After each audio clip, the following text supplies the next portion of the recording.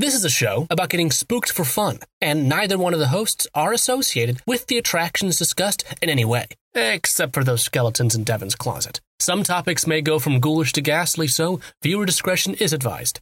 Welcome to the Great American Scream.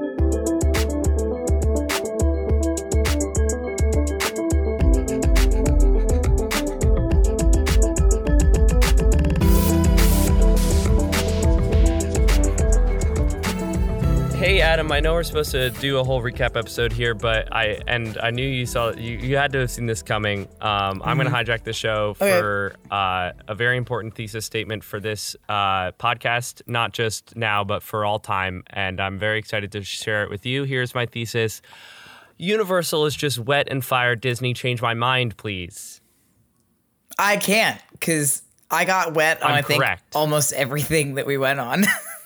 We went on Kong and Spider-Man and various other, I would say, land-based properties that are not mostly water-based attractions. Not associated with the ocean.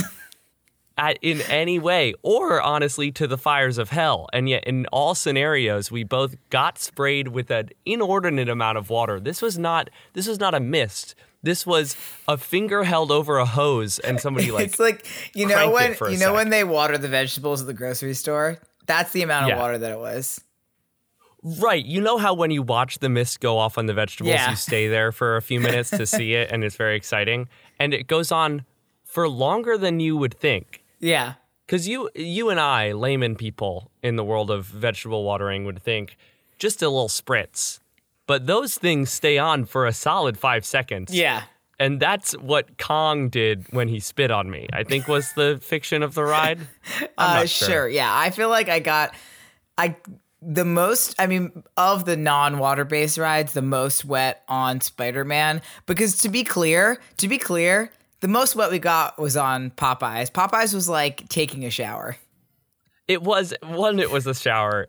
What I like about Popeyes is that most kind of rapid style rides, which are probably my favorite kind of water ride, it's meant to be a lottery. This is meant to be the gotcha game of water rides, where you don't know whether you're going to pull my feet are going to get wet, just my butt. Oh, I'm going to get sprayed by one thing. That's what these rides usually are. Kali River Rapids, you can walk off that without a drop on you, bone dry, like a desert. Popeye says no. Popeye says, no, you're going to get wet on this ride, and I hope you enjoy. Every single one of you will get wet. Olive oil's going to spit on you. That one's not even a joke. That's not even a joke. That one's not even a joke. The Kong one was a joke, and this one is not. Right, yeah. Well, since we have a lot to get to, I can't change your mind on it being wet Disney. Correct. If you can, tweet at us using the hashtag TGAS. Yes. But we are back. We did it. We just got back from a fantastic weekend at Universal Orlando, and most importantly, from Halloween Horror Nights 30. Woohoo! We did it! Yeah, if you're just joining us, this is a horror podcast about culture and horror history and how it and also the kind patrons paid for part of our trip down to Universal Orlando for Halloween Horror Nights 30. You might have arrived here at this podcast thinking that it is mostly a roller coaster / attraction experience. That is incorrect. I did ride a roller coaster, though. Adam rode a whole dang roller coaster. I rode a whole roller coaster, guys. And I didn't want to, and I did it anyway. Anyhow, we'll talk about the event. Like, we had a blast the whole weekend, especially the event. There wasn't a dull moment. I was totally blown out of the water by this year's event. I can't wait to share our thoughts with you. A couple of non-Halloween Horror Nights related things just about the weekend we just had first. Thank you again to Ezra Fisher, and to my friend Kayla Coppinger for tagging along with us, helping us get some really awesome footage, and just chilling with us for the weekend. We had a ball. And despite massive crowds and a holiday weekend, one of the busiest weekends of the year, we got a lot done this weekend. We got more done than you would expect to on like a dead day. Yeah. I got to ride Hagrid's for the first time, and it really did slap. I did not want to get on it, and I almost didn't, but I had a lot of fun on it. Adam did this fun thing where he said, when we get on the ride, I'll be fine once I'm strapped in, which we both knew was a little lie that he was telling everyone. And so I turned around. I was on the back car of the train before him, and he was in the front. And I turned back to him and I went, "Yeah, Woo, you did it." And he goes, "I hate you so much. I hate you. I hate you so much." But I was having fun by the end of it. Yes. It's not that I was fine when I got in, is that I was captive. I couldn't leave. Right. It's the point of no return. Yeah. I also got to ride Velocicoaster, which possibly is my favorite roller coaster ever. Yeah. That which looks is saying crazy. something because I've ridden all of them. We also rode the Mummy. Because of course we did. Duh. Brendan was still there. You know they're He was refurbing great. that? Yeah, it's going down for like a 6-month refurb. A 6-month refurb makes me think that it's mostly a maintenance thing and that we're going to perhaps come back to a smoother ride and better graphics, which is exciting. And maybe the fire effects back in the first room, but we'll see. We also saw the best iteration of the Universal Horror Makeup Show I've ever seen, which if there was more history about that show, we would do an episode on it. But, you know, it's kind of been the same since it opened up. So there's not a lot to say about it. But that's a fantastic show. Don't skip that when you're at Universal. It is great. No way. I want to shout out. I know it's taboo and Universal's going to kill me. But Summer Aiello and Robin Kelly are the current people doing Halloween Horror Nights. At least that show was them. The Horror Makeup Show. Oh my God, we saw so their good. show. They are so good. They were hilarious. Oh my God. They did awesome. Don't skip the Horror Makeup Show. They're the only people that love Jack Pierce more than we do. We had a lovely stay at Cabana Bay. Wish we could have stayed longer, but alas, pool was great. But speaking of Cabana Bay, that's where I want to start off kind of our wrap up. Okay. Because this is the first thing that we did, like Halloween Horror Nights related, was the jacked up experience at Cabana Bay. This like experience, it's open from 2 to 10 each night the event is on. So we went on Friday night when we got there. You have to be staying at a Universal Orlando resort to experience it. So you just have to have your room key. Not Cabana Bay, but not Cabana Bay specifically. Any of the resorts. I thought it was originally just Cabana Bay, but apparently it's any of the resorts. It's just easier to get to if you're already in Cabana Bay. I liked this a lot. It was cute. It wasn't like a house or anything. It was very cute. Yeah, it was a fun little walkthrough that took a look at a little bit of Jack's history and some cool props from like past houses in Jack's lore. Like his Jack in the Box was there. And most importantly, like the whole thing was the human blender, which you get to take a picture in and you get to press a big button that makes fog and blender noises. And I always like to press buttons that make fog happen. That's great. I pressed 2 buttons in that experience. One was the human blender, and the other one was it was just basically a pull my finger joke, but it was a button that says please do not press, and when you pressed it, this picture of Jack lit up and spooked us all. Yeah. And I had to do it. Yeah, you did it. You're very brave. You're a brave boy. Thank you. And after that, you got a special video message from Jack and then another photo op. It was not a huge hit for me. It was cute. It was mostly just for the photo op and was pretty simple. Yeah. Big, like, Jack super fans will really enjoy it. I wouldn't call it, like, a must-see. Like, if you're not staying at Cabana Bay, you don't have to go to Cabana Bay to go see it. That's exactly what I was thinking. Yeah. But if you're there... If you're in Cabana Bay, sick. Yeah. And I was thinking, like, actually getting to meet Jack at the end would have changed the entire game. But there would have been like a hour plus waits for it. And we walked right into it. So, right. Yeah. No, there's no way. That poor girl was already like, yeah, that's like, what I have going through it. What I have liked to see though. And also in Cabana Bay, there was the Horror Icons bar, which had this cool, little showcase of different icon costumes of past years, were a couple on display. It was very nicely themed. That seems to be where if you are going just for Halloween Horror Nights, stay at Cabana Bay because there's some extra stuff there for you. So moving on to the event in general, despite the crowds, event was a huge hit for me this year. I enjoyed this even more than when I went in 2018. Like we said before, the icon was Jack the Clown, and the theme or like the like idea of the event was 30 years, 30 fears. Tagline was never go alone. And it did a great job of paying homage. Never go alone. Never go alone. It did a great job of paying homage to Halloween Horror Nights years past, and it's kind of like a celebration of Halloween Horror Nights being back after being gone for a year.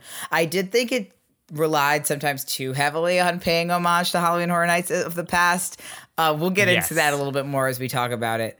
There were 10 houses, 5 scare zones, and 2 shows. We experienced 8 houses, all 5 scare zones, and one of the shows, like 1.2 of the shows. We saw a little bit of Carnage Factory. Right. Yeah, 1 show and 1 back of the show. Yeah. Kind of the butt of the show. And we actually knocked 5 houses out. The event started at 6. We knocked 5 houses out before 7 o'clock by doing Stay and Scream in the New York area. So since the event is almost over, I'm not giving away too many good secrets about it. Here's a pro tip. If you're trying to do New York Stay and Scream and you want to eat at Finnegan's, get there by like 3:45. Eat. Yes. You'll get your wristband in Finnegan's, so that way you don't have to wait to get into the Stay and Scream. They'll just give you a wristband in there and then hang out. Yes. Once you're done eating, hang out in the Stay and Scream on the street in between Transformers and the food stands, like where the biggest bar is. That's where they let you out into Bride of Frankenstein. Do Bride of Frankenstein, hit Halloween Horror Nights Icons and Tooth Fairy if you want to, and then power walk to the back of the park. That's how we got 5 houses done in an hour. It was insane how we got those done. They also handed out the drink wristbands there as well, so that you don't get stopped by random undercover police officers throughout the park throughout the night, which was happening to people. Shout out to the lovely people that we met online for Bride of Frankenstein, though. We didn't catch their names, but they're really nice. If you're out there, you were lovely. If you're out there. So let's start by talking about the houses since they're the biggest part, and we're going to share our rankings of the houses at the end of talking about each house. And I'm going to start with the 2 that we didn't go to just to get them out of the way because we missed Hill House and Texas Chainsaw Massacre. And I know like Hill House was like the headliner house. But because of that, it and was the fact that neither of us have watched the a crazy show, wait all night. Yeah. And like very heavy. We went on Saturday night, which is probably the worst night we could have gone. Like the Rip Ride Rocket, the ride had a 110-minute wait which is like unheard. Like nobody goes on the rides during Halloween Horror Nights. So we missed out on Hill House and Texas Chainsaw, but Kayla went into both and she shared her thoughts. She said that Hill House was a really great homage to the show if you are a fan. She said she didn't find it very scary, which is interesting because I'd heard from other people that it was one of the scarier houses. But she said it would probably left those unfamiliar confused about the story because unlike Stranger Things where it kind of was simpler and spelled it out for you, I think this house probably assumed that you were already familiar with Hill House. So you might have been a little confused when you walked in. And Texas Chainsaw was very scary, very well done, very cohesive, and like stepping right onto the film. I'm kind of bummed that I missed Texas Chainsaw, less so about Hill House because I'm not a huge fan of the show. But in general, if I was going to miss 2, I'm okay that it's these big IP names, especially since we got all the OG concept houses done. I'm okay with missing Hill House. I wish I could have done Texas Chainsaw, but y'all, at like 12:45, my dogs were barking. Listen, and nobody had left the park. The goats were bleating. We were like, after midnight, people are going to leave, and there's going to be no wait for the houses. Incorrect. Everyone was still there. Incorrect. We also ran into a Devin deals with sensory overload adventure where I went on an adventure throughout the entire park searching for earplugs, which they do not provide to you. Bring your own earplugs. Yeah, do bring your own earplugs. They usually have them for sale if you need them, but apparently if you're going within the next 2 weeks, there was apparently like a shortage. They couldn't get more. So if you're going and you want earplugs, please bring your own. It was a rigmarole to do it. However, that does mean that our night was very neatly split up into half of the houses, Devin's fun earplug adventure, and then the other 2 houses, or the other 3 houses that we hit. So let's talk about the other houses that we hit in the order that we did them. So the first one we hit right after the Stay and Scream was Bride of Frankenstein Lives. This house was camp. I loved this house, but I knew I was going to love this house. Yeah, this was the perfect starter. Mm-hmm. It wasn't too scary. It eased you into it. Right, and it was camp. Like if you wanted it to be a not as scary, you wanted it to be a fun experience, a camp experience, this had it for you. From like the theming and the concept, but also all the actors were having fun in a way that was the not vibes, full horror. The vibes, not just in this house, but at this full event were really good. It's like, it really felt like every single team member and scare actor was so happy and excited to be there. And that really the vibes were immaculate. Yeah, I wouldn't call Bride of Frankenstein super scary, but the story was really clear. And because this is kind of like a half IP, half original concept, because it's a IP, it's Bride of Frankenstein, but it's a new story. And it's kind of hard to tell the story. This is how you do IP. Yeah, it's hard to tell the story in houses sometimes, just because of lighting and sound, and like it's hard to get all like the nuances and the beats of a story when you're, especially if you're walking through and like plugging your ears or closing your eyes or afraid you're gonna get scared. Yeah. But Bride of Frankenstein did a really good job of making the story very clear. I knew exactly what was going on at all moments. Yeah. The scene at the end, the finale where the bride brings him back to life was awesome. We all cheered for her as he walked by. Yeah. So Ezra's complaint about the event is that like you don't have the chance to, because these things have thousands and thousands and thousands of people, there's no room for, if you're somebody who wants to take the haunted house more slowly, that's not really an option. You're briskly walking through, getting spooked and scared around every corner, and it's a totally understandable thing. That being said, houses like Bride of Frankenstein like did the thing where even walking fast, you were like, yes, moments, I got that, yes. And if this is the year to go, if you're not in it for the jump scares, and anytime you get too spooked, you just start cheering for all of the scare actors because they love it. Yeah, that's the thing too. Like we just wanted to throw love at every single scare actor that we passed. I put Bride of Frankenstein as number 4 on my list. I adored it. I'm pleasantly surprised it wasn't my number 1 because I anticipated it being my favorite house. But that just means that like there are so many more houses that surprised me even more. Yeah, this one is tied for my 4th place spot. Okay, interesting. We were also like the 4th people in this house, which really rocked. Yeah. We kind of got to start off their night too, which is exciting. The next thing we went to, as soon as we got a Bride of Frankenstein, we immediately booked it over to Halloween Horror Nights Icons Captured. And this house, it's weird to say that this house like warmed my heart, but that's how I felt. I was like comforted inside Halloween Horror Nights Icons. Adam and listening audience, we have to understand that this represents such a neat thing for this podcast specifically of like, 4 years ago now, 3 years ago, we talked about you trapped me in a LaGuardia co-op room and talked to me about Halloween Horror Nights, and I knew nothing about the event and learned about all these stupid little characters that they created. And then this year, this house happened, and so I was like, I remember that guy. Yeah. Oh hell yeah, I remember that guy. It was a heartwarming experience. Yeah, I loved. It was so exciting to see all the icons together, and it felt like you really got to see them and have like almost a moment with them. Just the way the scares were designed. Like I made eye contact with every single one of the icons. I cheered for them. I had an almost extended interaction with the caretaker while we were walking through. He was great. Caretaker has like, it's also because he's kind of in the round. Like he has like 3 different scare windows that are very obvious. And so you get to like follow him through, and it's so nice. Also, the plexiglass is great, guys. Like I know people were like, oh, it gives away the scare. It doesn't. I looked directly in the plexiglass 7 times, went, there's a guy in there. And the guy went, whoa, and I still screamed. And you went, ah. Yeah. I agree. It also, Ezra brought this up as well, it brings a level of when the scare happens, the plexiglass is there, but your brain forgets about it for a millisecond, gets super spooked. You still have that moment, and then you go, right, plexiglass. Yeah. I loved it. I thought it was perfect. I did not mind the plexiglass at all.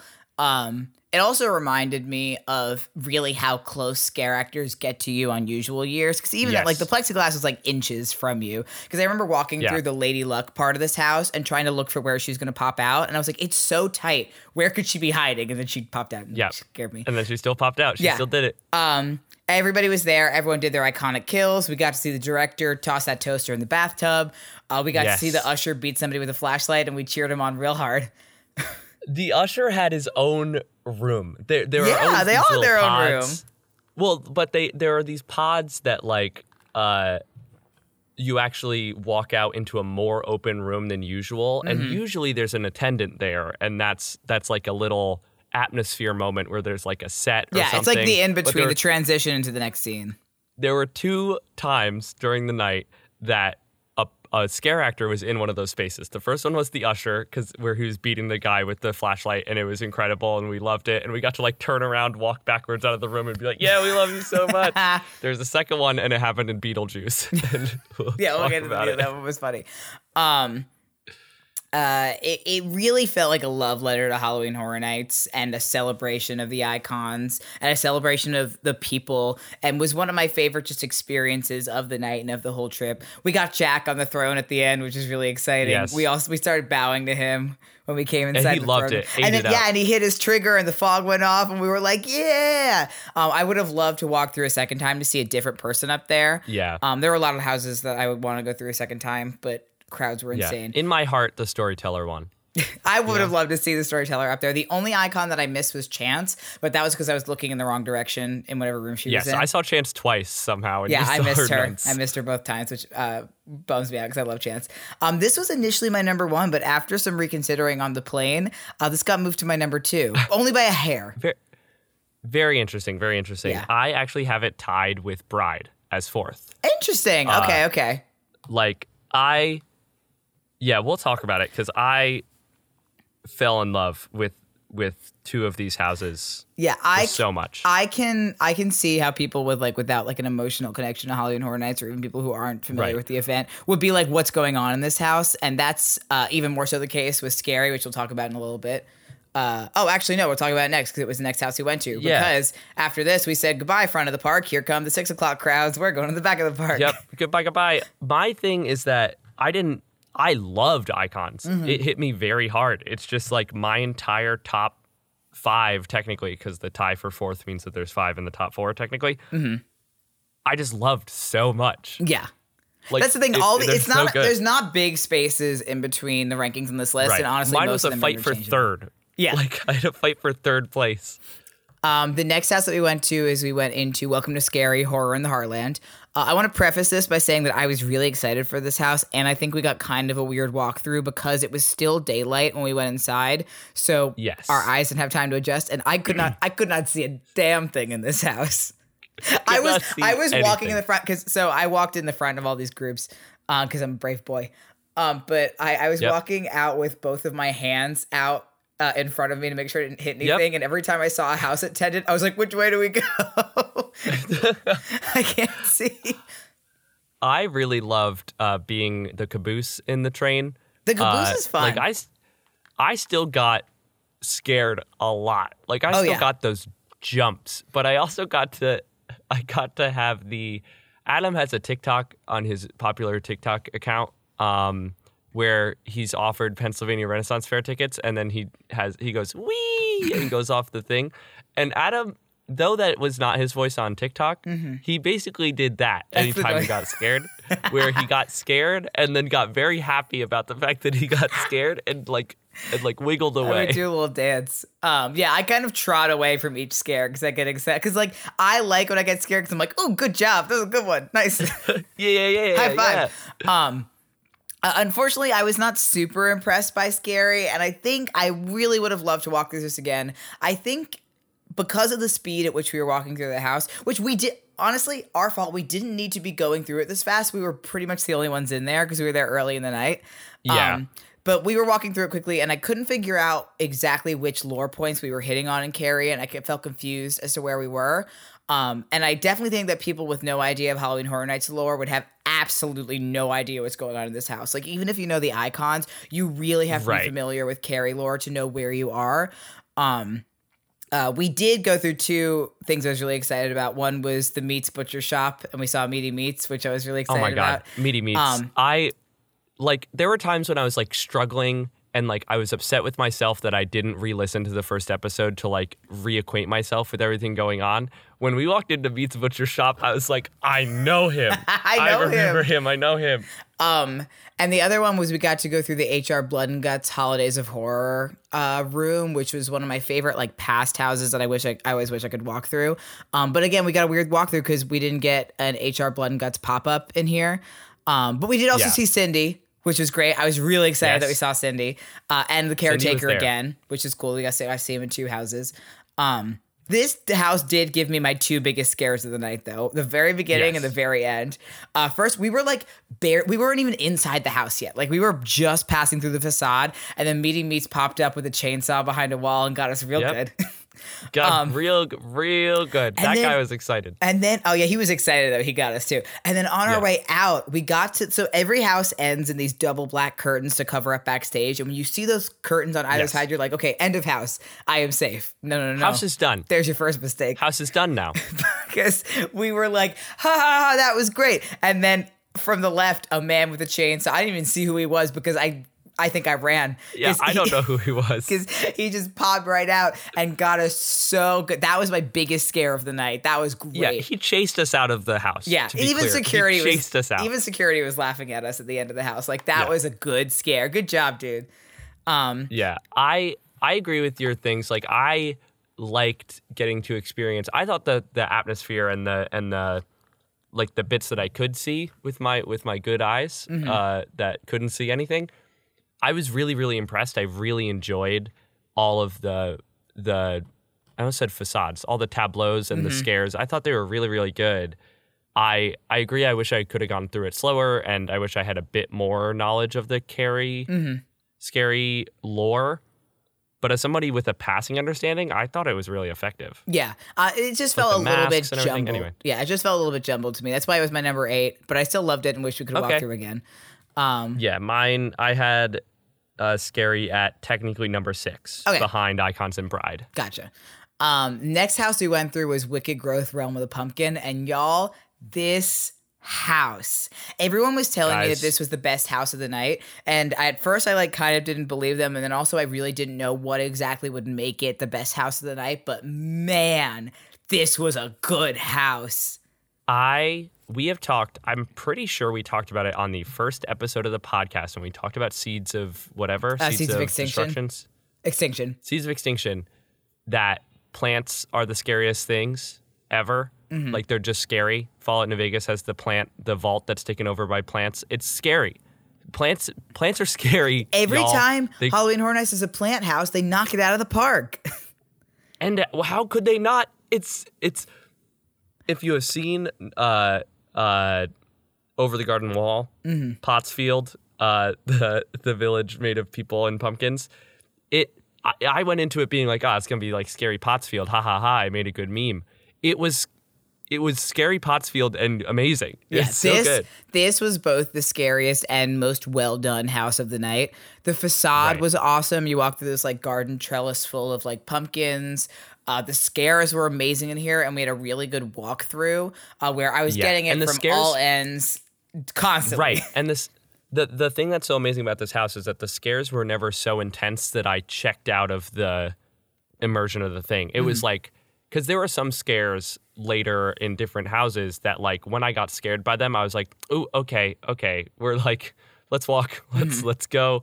I'm gonna be back on for the next tableau, but for right now, I'm scared up. Yeah, I'm all scared up here, folks. Thank you. I'm good. This one hit the exact right point where I was like, "Holy shit, that scared me so much," and I'm so ready to see more. Give me more of the pumpkin. I pulled my shoulder in this house.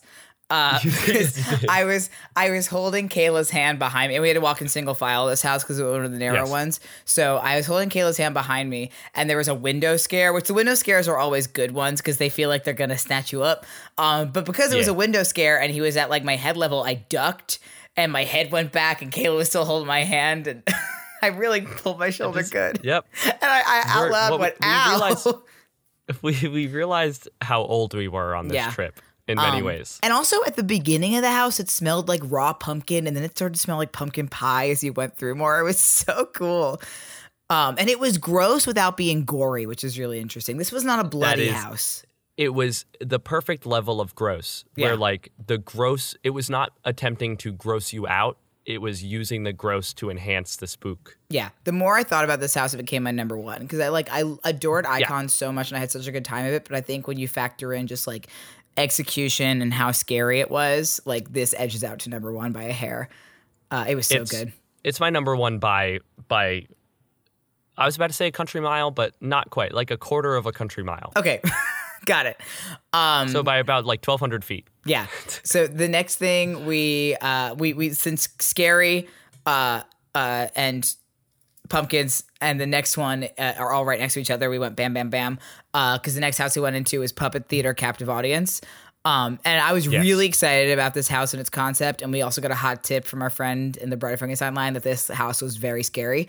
Yes. And I think this is another one. We got a slightly strange walkthrough of it because we walked into it right after a cast switch. And when the cast switch happens, sometimes it takes a few minutes for the actors to get to their boo holes and stuff. So we were missing some of the scare. So I wish we had gotten to get through it again. Like there was a stretch in the middle where I didn't have anybody pop out at me. But I love the concept of this house so much. Right. I had trouble where I lost the plot on the concept because of the lack of scares. But that said, the vibes of this house, I don't want to say immaculate because it was scary. Yeah. It was bad. It was bad vibes in a good way. Yeah. I think bad vibes. I think this house would have been very scary if we had had more of the scare actors. But what I got to see of the scare actors, I loved. I loved the Hamlet dude in the box with the heads. That was my favorite room in the whole house. He was awesome. Oh yeah. I loved the ballerinas. Costume room. I loved the costume. I liked the backstage costume room. Yeah, I always love the sensory parts of the house, like when they have stuff hanging, so you like bump into it and you feel it in the sides of your face and stuff. Yeah, I don't like that part, but that part is mostly because of pandemic things. I'm like, gross. This thing has touched so many faces, but that's understandable. Yeah.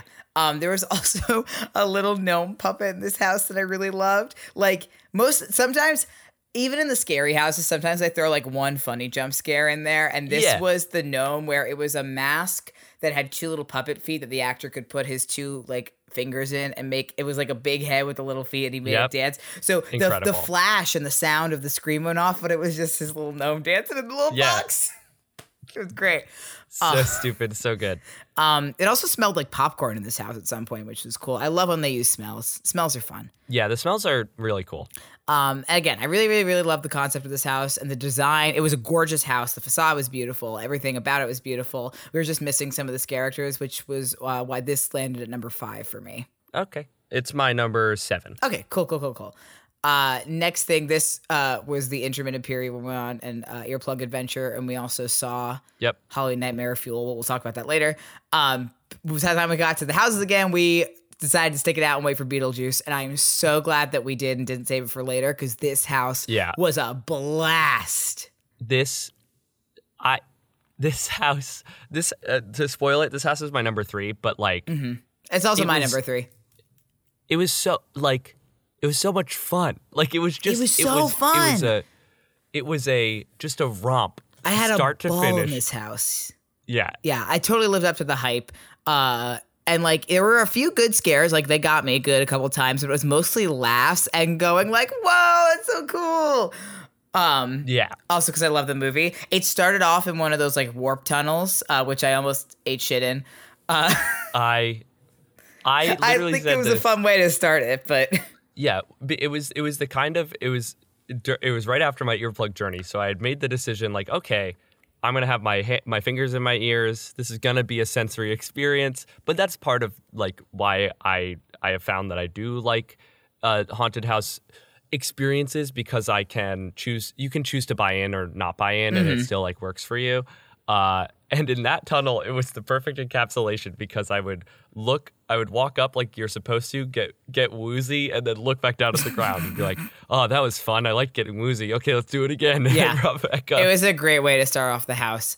All the Beetlejuices in this house were awesome. They were living for every single moment.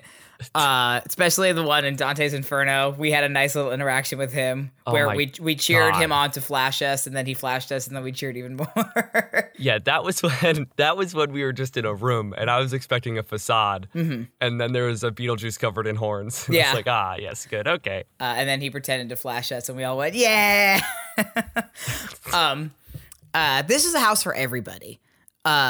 Even folks who don't like getting scared could have done this one and had a great time. This is the people's house. This is the people's house. Barbara got me good several times. Barbara got me good a lot. Barbara. Good job, Barbara. And the fact that this house wasn't very scary would have normally knocked it down a few pegs for me, but it was just so good that it's my number 3. Yeah. And this is another one I would have loved to walk through again just because I loved it so much. And we had a couple elements missing. One is that the sandworm wasn't running, which bummed me out because I wanted to see the sandworm. And then the talking Beetlejuice at the beginning was switching out, so we didn't get to hear too much from him. He still got a few things in. I do need to talk about Wicked Growth. Like large scale animatronics or big props kept blowing my mind. The sandworm, even though it wasn't working, I was like, whoa, that's so freaking cool. And in Wicked Growth, there was that giant pumpkin at the end. The Pumpkin Lord? He was great. The Pumpkin Lord. Those things are insane. We bowed to him as well. It's like the whole, so good. I love you, Sandworm. Sad you weren't there, but I still loved you, even though I just saw you up in the ceiling. Yeah. Next up, we went over to Revenge of the Tooth Fairy, which wasn't very high on my list of priorities, but I was pleasantly surprised by how much I enjoyed it. We had a very good walkthrough of this house, a lot of scares. We hit pretty much every boo hole in this house, which was great. Yes. This house was very immersive. And the way that they went about telling the story through the narration stuff was really cool. The sets were very immersive.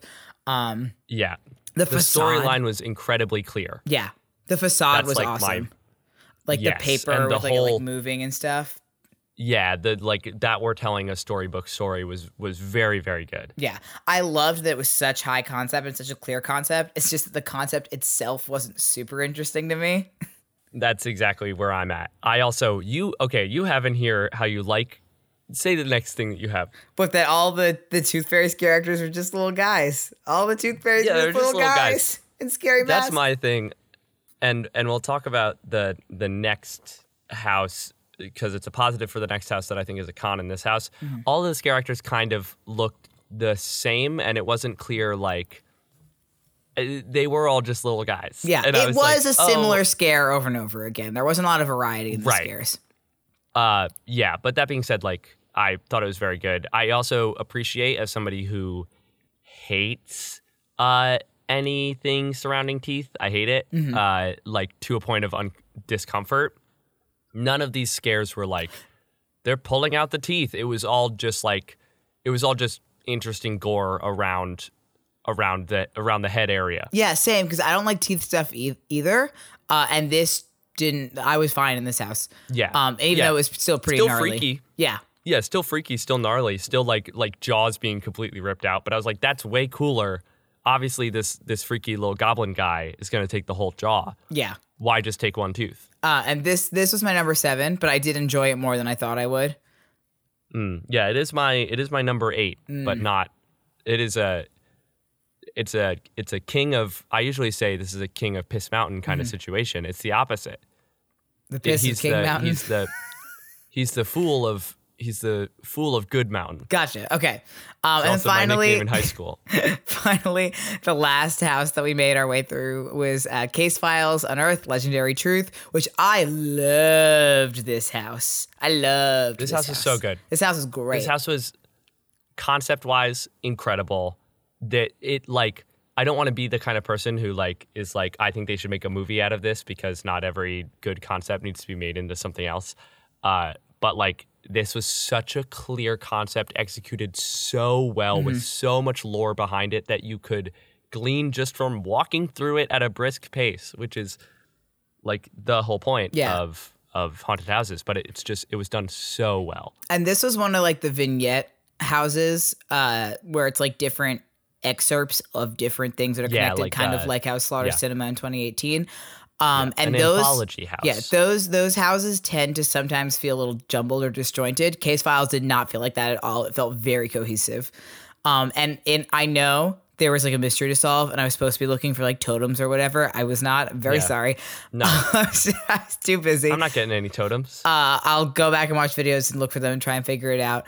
I loved how there was a meta theatrical frame of this house. It wasn't just they could have just done different where it started, where it was a scene from this book, scene from this book, scene from this book, but they added the frame of somebody researching and reading these books that you started in the 90s with a guy reading these books, and then you went inside the book in the 40s. I think that was so great to tie it all together. The Kitty Cat Club scene was amazing. That was my favorite scene in the whole house. Oh my God. Live singer. Live singer? I didn't even realize she was singing live. Over an entire haunted house. And she was so incredible. Yeah. And to the framing, that's what Universal does well. That's what they do, is they put an extra frame around a thing that when you view it through the frame, you're like, oh, wow, this actually elevates the experience. That's the whole thing that Universal does well. So seeing it used in a house was just genius. Yeah. She was awesome. And I loved the final scene of this house a lot with the reader, like back in the 90s, like possessed with like light pouring out of him and the big rune thing on the floor. It was so cool. That was really cool. I don't know why that happened to him because I wasn't paying attention, but but it looked really great. Yeah, everything about the animatronic or the puppet that I'll call out here is just a big devil face. And the Cat Club, yeah. Which was just fully a like 40s like cartoon, like kind of Cuphead-esque devil, but it was so effective. Like it was just, you were going, oh my God, that's so freaking cool, but it was not detracting from the immersion of the experience. It was, oh my God. Yeah. This ended up at number 6 on my list, but honestly, I don't know quite why, because 5 through 7, I think, can all get switched around depending on my mood. It's not like there was really nothing I disliked about this house. It's just that other houses like edged them out. I could have definitely switched this one in Puppet Theater around as well, because I really like this one. It was my number 2. I fell in love with Wicked Growth and Case Files. They were so good. Yeah. Those are all the houses we made it through. So now I want to talk about the scare zones. Yes. I came up with an arbitrary ranking for these scare zones. And honestly, I think the order that I wrote them in is probably the order that I would rank them. Starting with Crypt TV, which was my favorite scare zone of the night. 8 should have been way bigger than it was. It was so small. That's my problem. It was so tiny, which was disappointing to me. And also because it's sort of, I think because the area it was occupying, it was really tiny. There were not a lot of characters walking around. Most of them were on those raised stages, which kind of meant Universal kind of put themselves in a pickle because that made it into kind of a photo op thing. So it bottlenecked all the time because people were stopping for photos. But we saw the Birch. Yeah. We saw the Mordeo. We saw Sunny Family Cult. We saw the Look-See. It was so cool. We got a picture with the Birch. At first, when we saw the Birch, we were like, she probably doesn't want to take pictures. Yeah. But then when we walked by the next time, she was taking pictures with some of her children, and I was like, of course she's going to take pictures. She's going to put her arms around us like she does in the videos, and it's going to be so good. And we got a picture with the Birch, and I love her so much. Yeah, she was great. She was so cool. We had an awesome experiences with the Look-See, too, every time that we saw him. Yes, the Look-See. If you were the Look-See Saturday night, and you performed for a gaggle of gays, thank you. Of gouging out the eyeballs, we love you. Send us a tweet. Thank you. That was my favorite. We'll have you on the thing that happened in a scare zone all night. That was so much fun. You'll see it in the video when that video comes out. Only complaint: too small. Way too small. Give us more. Should have been much bigger. But all the characters in here were having a ball, which is great. Because, absolutely, I felt like that's probably the scare. And what made me a little bit sad is that I was like, all these people are stopping for, photo ops in here. And there's a good chance that a large majority of these people have not seen a Crypt TV short before and are just like, oh, scary monster. Oh, another scary monster. So I hope that despite that, the scare actors look like they were having a ball. And I hope that they got recognized for what they are. Because they were great. I loved Crypt TV. The next, which I think my second favorite, was Lights, Camera, Haction, Eddie's Revenge. Eddie was there. Eddie, my good boy. I was so happy to see Eddie. This one was really cool. I don't think it was my, I wouldn't put it second personally, but I thought that the actors in this zone were having the most fun. They were having a blast in this scare zone. The hard part of this one is it's similar to Icons or Scary, where if you don't know the history, you're just not gonna get a lot of them. But the strength was all the people in the suits knew exactly who they were, and they were owning it. This one also had a meta-theatrical frame, though, because the whole idea is that Eddie was shooting these movies, and each one of these different scare zones represented a different movie.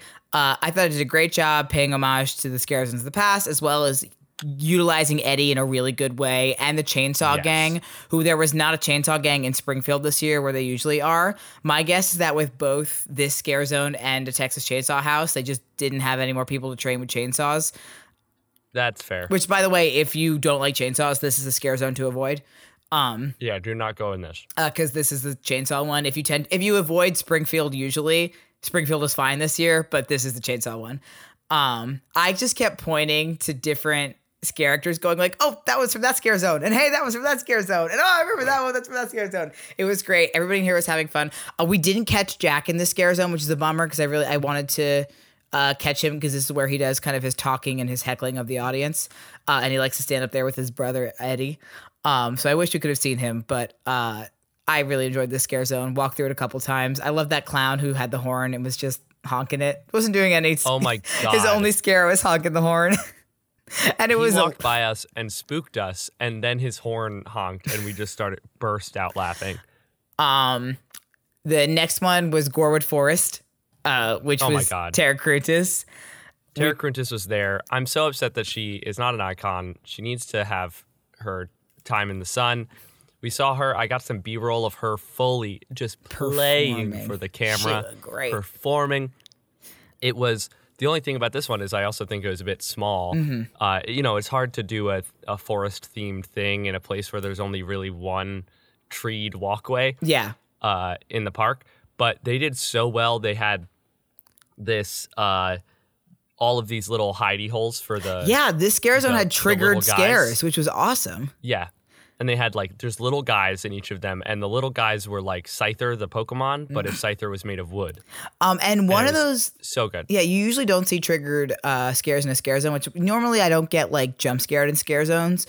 But this Gorewood Forest got me really good because there was a triggered scare, and he came running right out of that hidey hole. It got me good. Yeah, and oh my God, if you don't know Scyther, it's literally like a praying mantis, and the mantis claws were like pieces of wood, so the actors could put the claws in front of them and fully melt into these little hidey holes. Everything was super organic in the Scare Zone. The creature design was camouflage, organic, very kind of nature-y.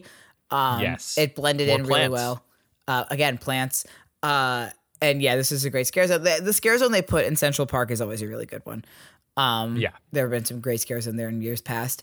The next one was Seek and Destroy, which was the alien one. We had a lot of fun in this one. It wasn't my favorite concept, and I also didn't find it super scary, but it was fun to walk through. Yeah, I think Seek and Destroy is my favorite just because I had the most fun in it. Mm-hmm. The actors in this one, it had the highest density of actors. Yeah, it was biggest. It was the biggest Scare Zone besides Haction, maybe. And it had the most characters in it. And it was just, so this one was the concept where you're in a future dystopia where it's aliens and they're trying to find the humans. Yeah, because they're killing humans for fuel.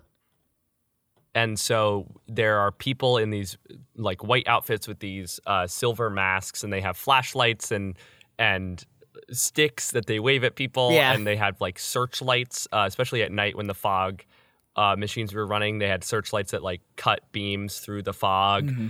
It was just, that was super immersive and fun. But the concept, the idea of having a concept that allows scare actors to go up and be checking people for stuff. It's very Stormtroopers and Galaxy's Edge. That's exactly what I was thinking of. A way scarier version of that.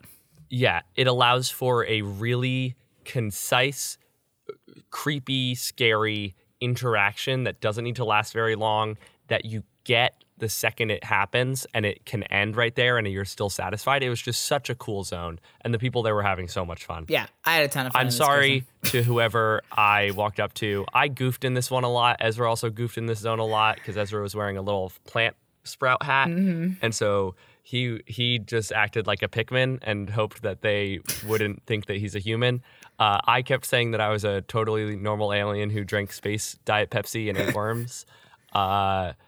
And I also, when one guy was walking up to me, said, "No, please don't scare me. You're so sexy. Ah ha ha. I'm so sorry to you specifically. It was not appropriate, and I'd like to apologize and be uncanceled now." I can't take you anywhere. I also wish we could have caught the little stage show on this one, but I never caught it, but that's okay. But we did see Cyber Cruntis, who is Tara Cruntis and the Birch's third wife. Yeah. because they're in a little throuple. And then finally, the last scare zone, which is actually the one at the entrance scare zone, was 30 Years, 30 Fears. I wasn't a huge fan of this one. I just really didn't know what it was supposed to be. And I was informed by a friend of mine who is a scare actor that it was supposed to be a tribute to former front of the park scare zones, which I don't think was necessary because, like, Lights, Camera, Action was already paying tribute to the other scare zones, and, like, yeah, it's too specific. yeah, and like I think it's just they were like, we got to put something here. We got all these costumes laying around, just throw them out. Jack and Chance should have been in this scare zone. It would have made way more sense. Right, if they had the entrance zone be 30 years, setting the tone for 30 Years, 30 Fears, and it was Jack and Chance being like, ah ha ha ha, welcome to our scare zone. We've got all the icons, and like. You didn't need to have any of the icons other than Jack and Chance, but you definitely needed them. The pumpkin guy, though, the Cybertronic pumpkin man. He was great. Shout out to that guy. We loved him. Loved him. And the people performing, like, there were very high race stages, and there were people performing up there. They were all really incredible if you stopped and watched them. Yeah. But scare zones aren't exactly for you to stop and watch. Yeah, exactly. I wasn't huge on this one. It was fun to walk through. The music was great, and the pumpkin guy was awesome. But yeah, I think Jack and Chance should have been in the scare zone, or like every icon has had their little like minions, sort of. So that could have just been filled with them too. I digress. That was all the scare zones. Now let's talk about the show, the fountain, the amazing, incredible fountain show that we saw all minute and a half of as we walked past it. Yeah. We just didn't have time to stop and watch the Lagoon show. We saw it from the back. Yeah. It was a Lagoon show. I'm sure it was great. But what So let's talk about the actual show that you need to go see, every single person. This is worth admission. Halloween you don't need to go to any of the haunted houses. Like, without exaggeration, Halloween Nightmare Fuel was better than literally all the houses. And it's not because the houses were bad. The houses were all amazing. This show was unlike anything I have ever seen in a theme park before. I've ever seen anywhere before. It was insane. It was insanity. Like, how much money does that show cost? With just insurance. I fell in love with Wicked Growth. Let me be clear. Yeah. I am now a fan of haunted houses because of this event specifically. All 8 houses that we went into were incredible. Yeah. The caliber of design, of performance, of atmosphere was incredible. That said, fuck all those haunted houses. You don't need them. Just have Halloween Nightmare Fuel. Have 20 shows a day. Have it year-round. Incredible. Year-round. Close down Universal. You don't need it. It was amazing. Do not skip this show. We couldn't film during the show, but I'm sure if you're on Halloween Horror Nights TikTok, you've seen all of it. Yeah. Do not skip this show. It's aerial performances. It is so much fire, pyro, magic, dancing. People are naked. It was amazing. A big buff man getting chained up. Yeah. It was amazing. It was so good. You have to get there early. Yes. People were so excited. We barely made it 15 minutes before the show. So if you want to see it, we went to the 9:30. If you want to see it, get there early. Oh my God, it was so good. Yeah, it was excellent. It was ridiculous. It was ridiculous how good that show was. It kicked Academy of Villains' butt. I still miss Bill and Ted, but if that's what our Bill and Ted replacement's going to be, I am cool with that.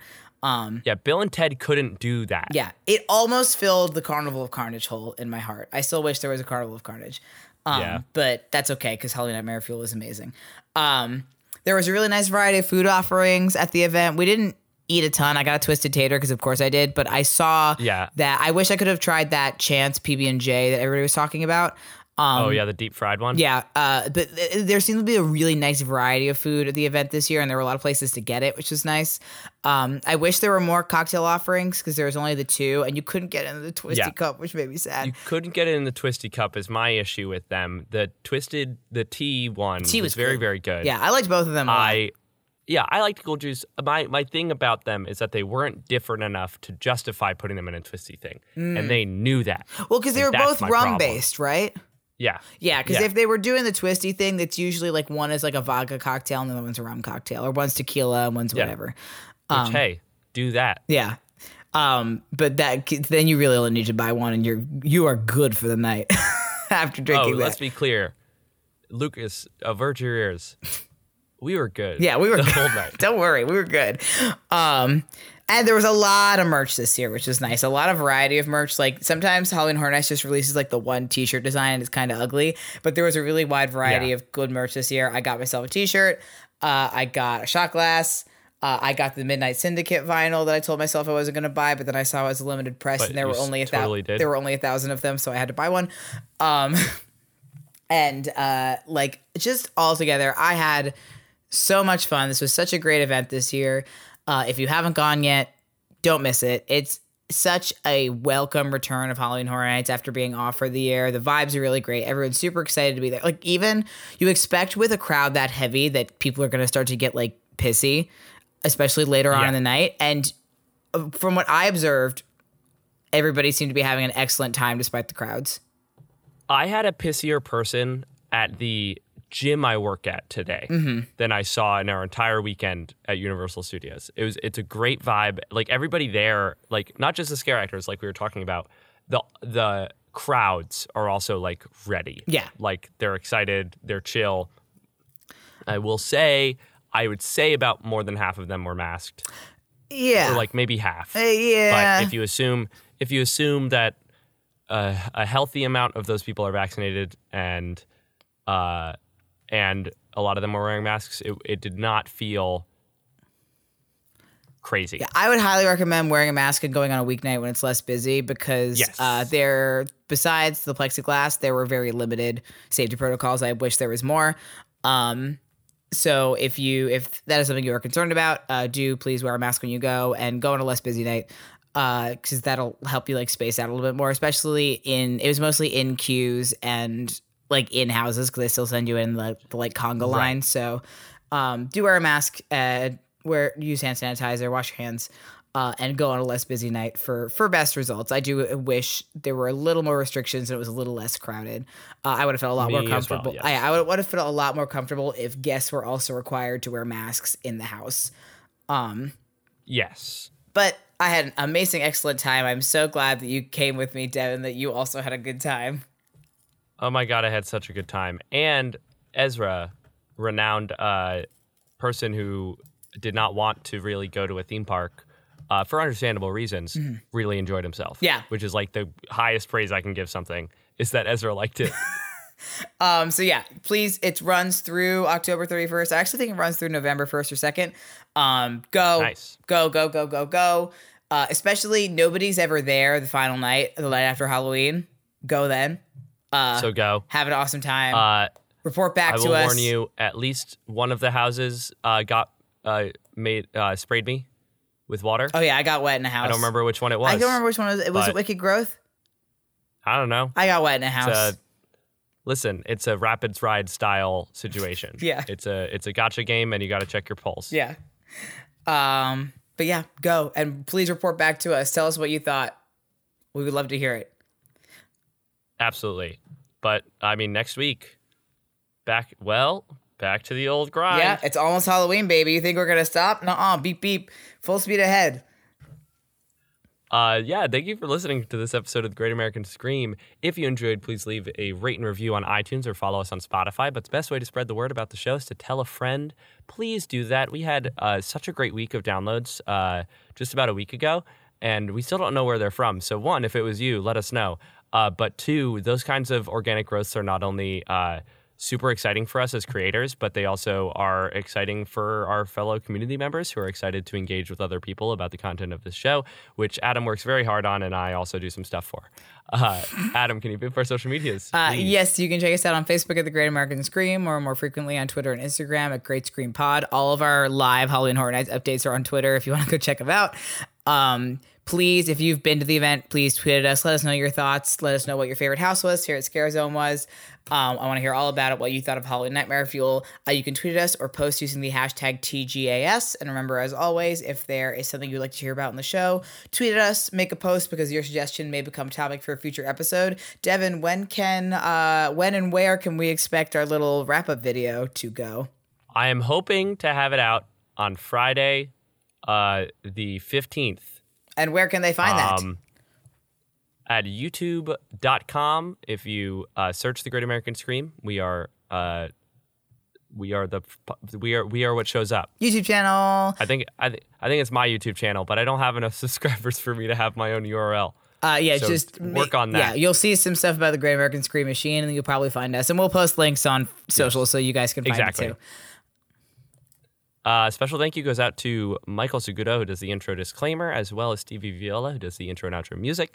A super, super special thanks also to all of our patrons, especially today, because honestly, you guys are the reason that we could make Halloween Horror Nights work. It is so exciting. And we hope that we'll be able to continue to do stuff like that.